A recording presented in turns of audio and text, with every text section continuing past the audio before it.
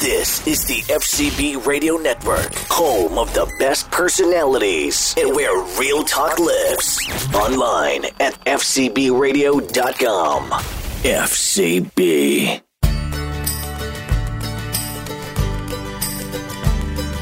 They freed us all from tyranny, risked everything for liberty, and they fought so we would be America, land of the free. Welcome back to the Growing Patriot Podcast, American History for Kids. I'm your host, Amelia Hamilton. As we've been going through the Constitution, you've heard the words Federalist and Federalism an awful lot. This week, we are going to dig into exactly what that means. But first, let's get some questions from Jack.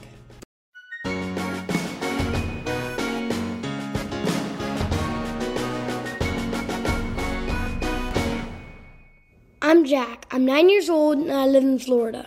I like kickball, playing video games with friends, history, and Nerf gun battles. My first question is, what even is federalism? Which state has power over Washington, D.C.? Can states overrule the federal government laws? Can counties overrule state laws? Those are such good questions, and we have a perfect expert here today to answer them.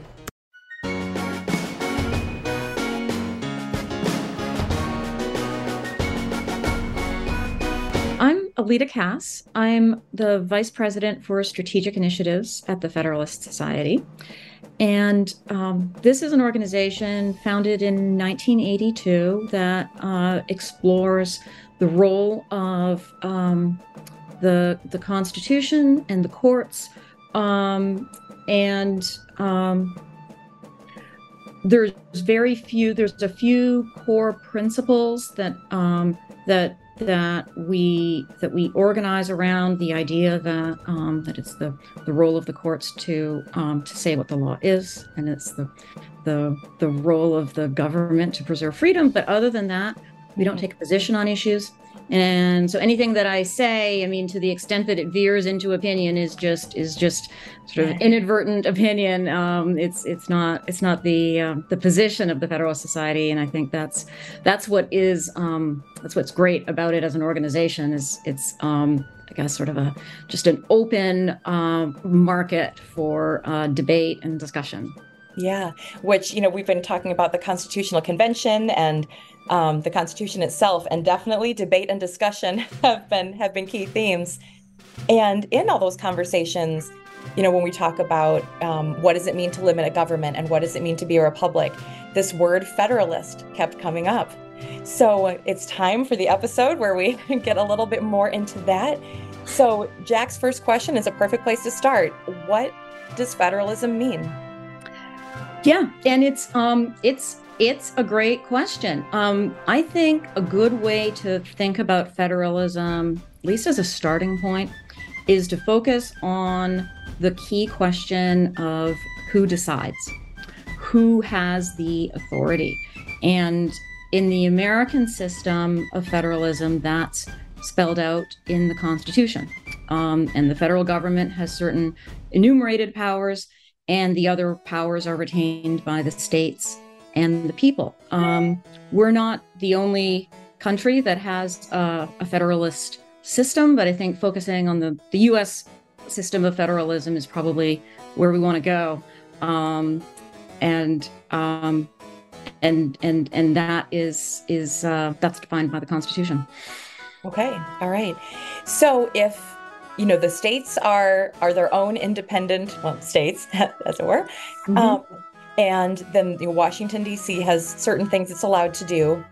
So Jack was wondering, is there a state that has power over Washington, D.C.? Or how does that work? Trick question. No, it doesn't. Washington, D.C. is under the direct control of the federal government. That's also in the Constitution, that the seat of the government is in an independent district. And I think that's rooted in the concern about a concentration of power that I think really goes to the to that larger question of what is of federalism, that you don't want a state hosting the seat of government and then having undue power over both the federal government and then by extension, the states themselves, the other states themselves. Right. So instead of being a state or being a city that belongs to a state, they are, like you said, they go directly to the federal government. That's who's in charge there. And actually that leads really well into his next question, which is, when there's a federal law and a state law, who wins that? So yes, and this I think this goes to that key question of who decides. So there are some powers that are best exercised by the federal government, and it's a limited list, and states cannot do those things. There's some concurrent authority, taxing, building roads. I mean, they do each have legislative authority. The rest are retained by the states, right, including the power to legislate for health and safety and morals and general welfare. But then on the other hand, we have the Supremacy Clause. And the Supremacy Clause is the tiebreaker in the Constitution that says that that the federal Constitution and federal laws are supreme over state, have supremacy over state constitution and laws. But that doesn't mean that the federal government can just do whatever it wants, of course.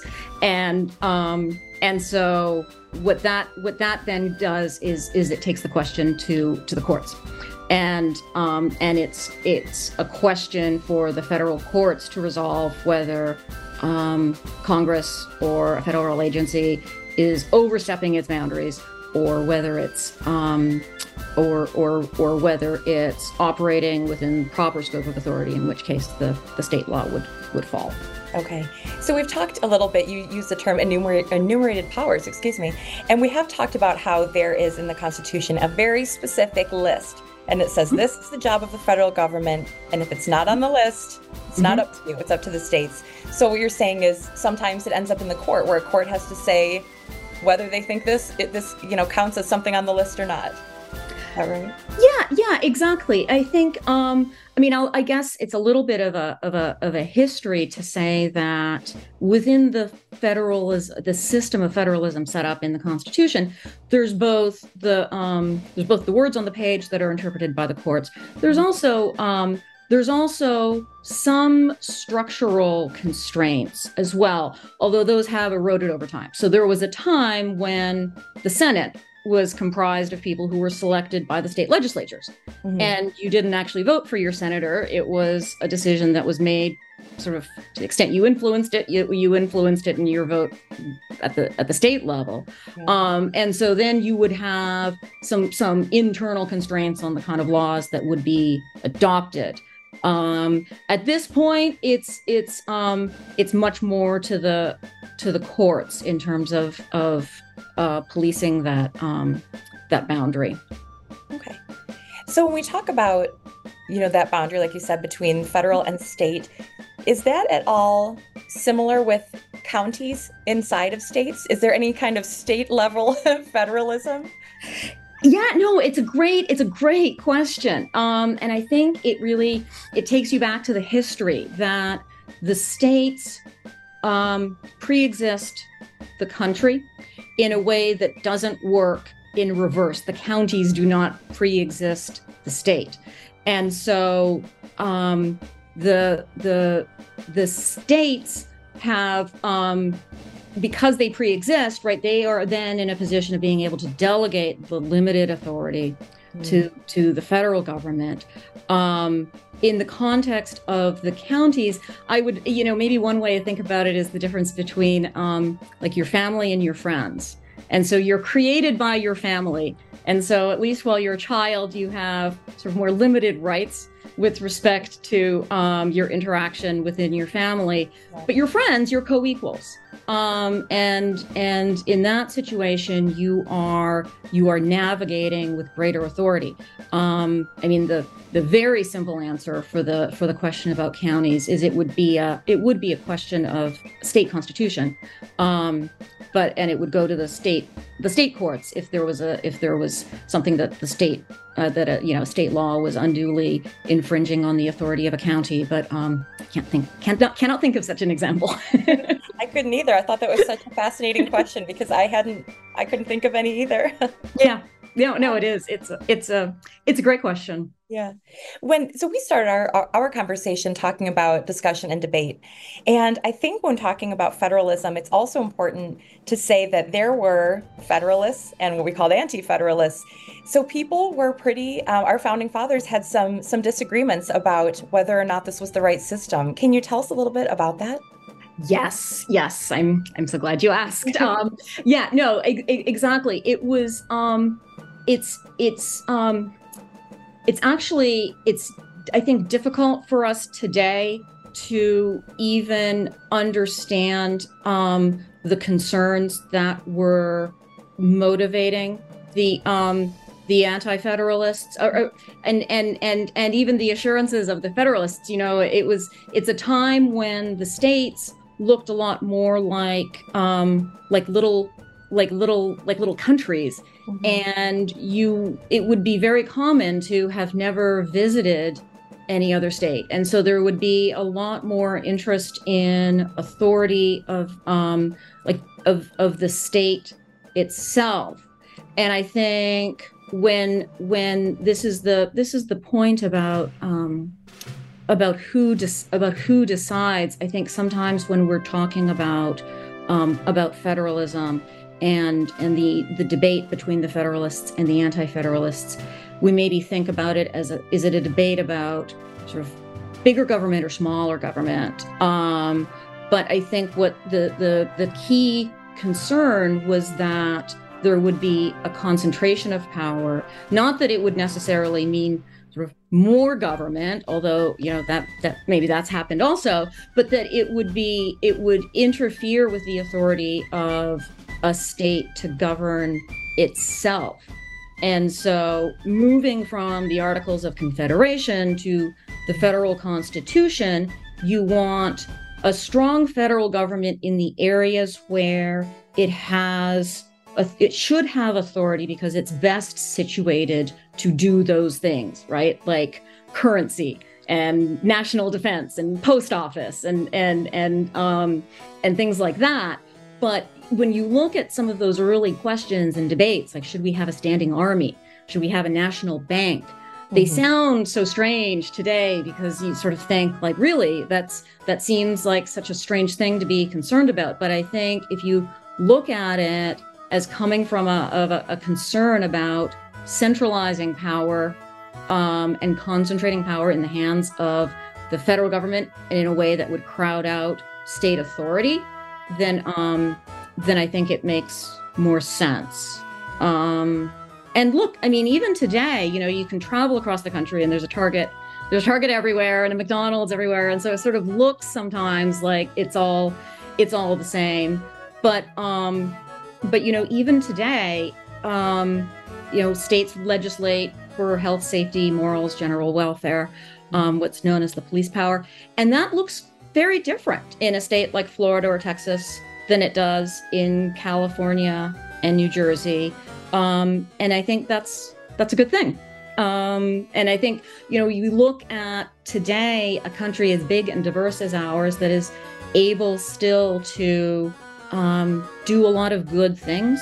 And it comes from having that kind of flexibility, that kind of play in the joints. Yeah. New Jersey can ban plastic bags in grocery stores. If you tried to do that in Texas, I suspect you'd see people marching in the streets. Yeah. Yeah, but like you said, everyone can decide what works best for them. And I know we've heard it, I'm sure you've heard as well, states referred to as kind of like little science labs where you can find out what works and other states can learn from each other. Yeah, and I think we saw that in the last couple of years. I mean, it's not just plastic bags, and New Jersey also bans pumping your own gas, right? So there's the there's the small things, but there's also really important things. And I think another aspect of federalism that we maybe don't focus on enough is we start thinking that if it's important, there should be a federal law. And I think in the last couple of years, on some very important questions, schools being open, things like that, where there were very different ideas for health, safety, morals across the country. And if you need a national rule, things get a little bit contentious because they are so important. It's sort of, a lot of times it is the really important things that hit people sort of right in the gut that are most in need of state level decision making that's more responsive to the culture of the state. It's who decides? I think we focus so much on the policy answer, and really it should be just who is making the decision, and do they have the authority? Yes, absolutely. Another thing that we have talked a lot about with our founding fathers is that these were people who knew a lot about history and philosophy. They'd read a lot. They understood, many things. So where did they get this idea of federalism? Where had they seen that before and, decide that was the way to go? I think it's Switzerland, was the first place that had what we would sort of modern call like a federalist system. But I mean, if you read the Federalist Papers, it's sort of navigating between the two extremes, right? Like, you're coming out of the Articles of Confederation that wasn't working because you can't have like multiple kings. Ultimately, somebody has to be in charge. But you're also coming out of the experience with winning independence from England, and you don't have a lot of confidence that strong concentrated power can be trusted. So, we usually keep these episodes pretty short since they're for kids, but I did also just want to ask, just as a thought to leave kids with, is what is the most important thing to understand about what it means to live in a federalist system? I think that's also a great question. And I feel this both as an American and also as someone who works for the Federalist Society and just an organization about debate and discussion. I think the most important thing is respect, not just respect for differences, but embrace of differences, and like valuing a system of government that allows you in your state a voice that's close to where you live and that reflects the vision and the culture that you have for your community, and just respect that other people are going to do it differently. I think that's maybe what's most in jeopardy right now, and why I appreciate so much that you're doing this podcast, because I think that idea of federalism and the sort of the freedom maximizing role that states play in that system has gotten a little bit difficult for us to wrap our heads around. That it's not, freedom doesn't mean sort of everyone in the country living according to sort of the set of rules that I might define as like the standard for freedom. Freedom actually means the authority and the autonomy of each state to sort of work that out for themselves. And if we could sort of embrace that model a little bit, and a little bit of sort of good faith for our fellow man, like, yeah, that would be what I would hope for. Absolutely. Excuse me. Alita, thank you so much for joining us today. This was a great overview on an important topic, and I hope we can get some little Federalists involved. Fantastic. Thank you so much.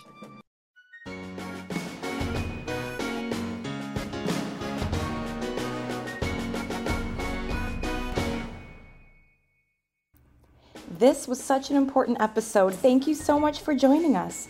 So here are some important things to remember about federalism. Since the states came first, they created the big federal government, which is the big government over all of the states. And that means that the states are mostly in charge. They gave the federal government a few jobs to do, but the rest of them are for the states. And that doesn't mean that the federal government does any less. It just means that they are only allowed to do what they're allowed to do. But they do have power on those few things they are allowed to do. And it's up to the court to decide if that's something that they're allowed to do or not. And that's what federalism is all about. It's about who decides. And our country is so big and so diverse that every single person needs a voice. And the only way to do that is in the states. So the states can decide what's best for their people, and it doesn't have to be for everyone, and that's okay. We don't need a federal law for everything, even if it's really important. And also, this is something that you've been hearing in a lot of episodes. It means that we really need to respect each other's differences and say that's okay for that state, and this is what we're going to do in ours. So we can discuss and debate and even disagree, but still respect each other and think about how great it is that we all have the freedom to do our own thing. Thanks so much for joining this week. Remember to check us out at growingpatriots.com, and you'll find the books and all of the podcast episodes there. You'll also can check us out on social media at Growing Patriots on Instagram, Twitter, and Facebook. Remember to share this podcast with a couple of friends and leave a rating and review. Thank you so much. Can't wait to see you next time.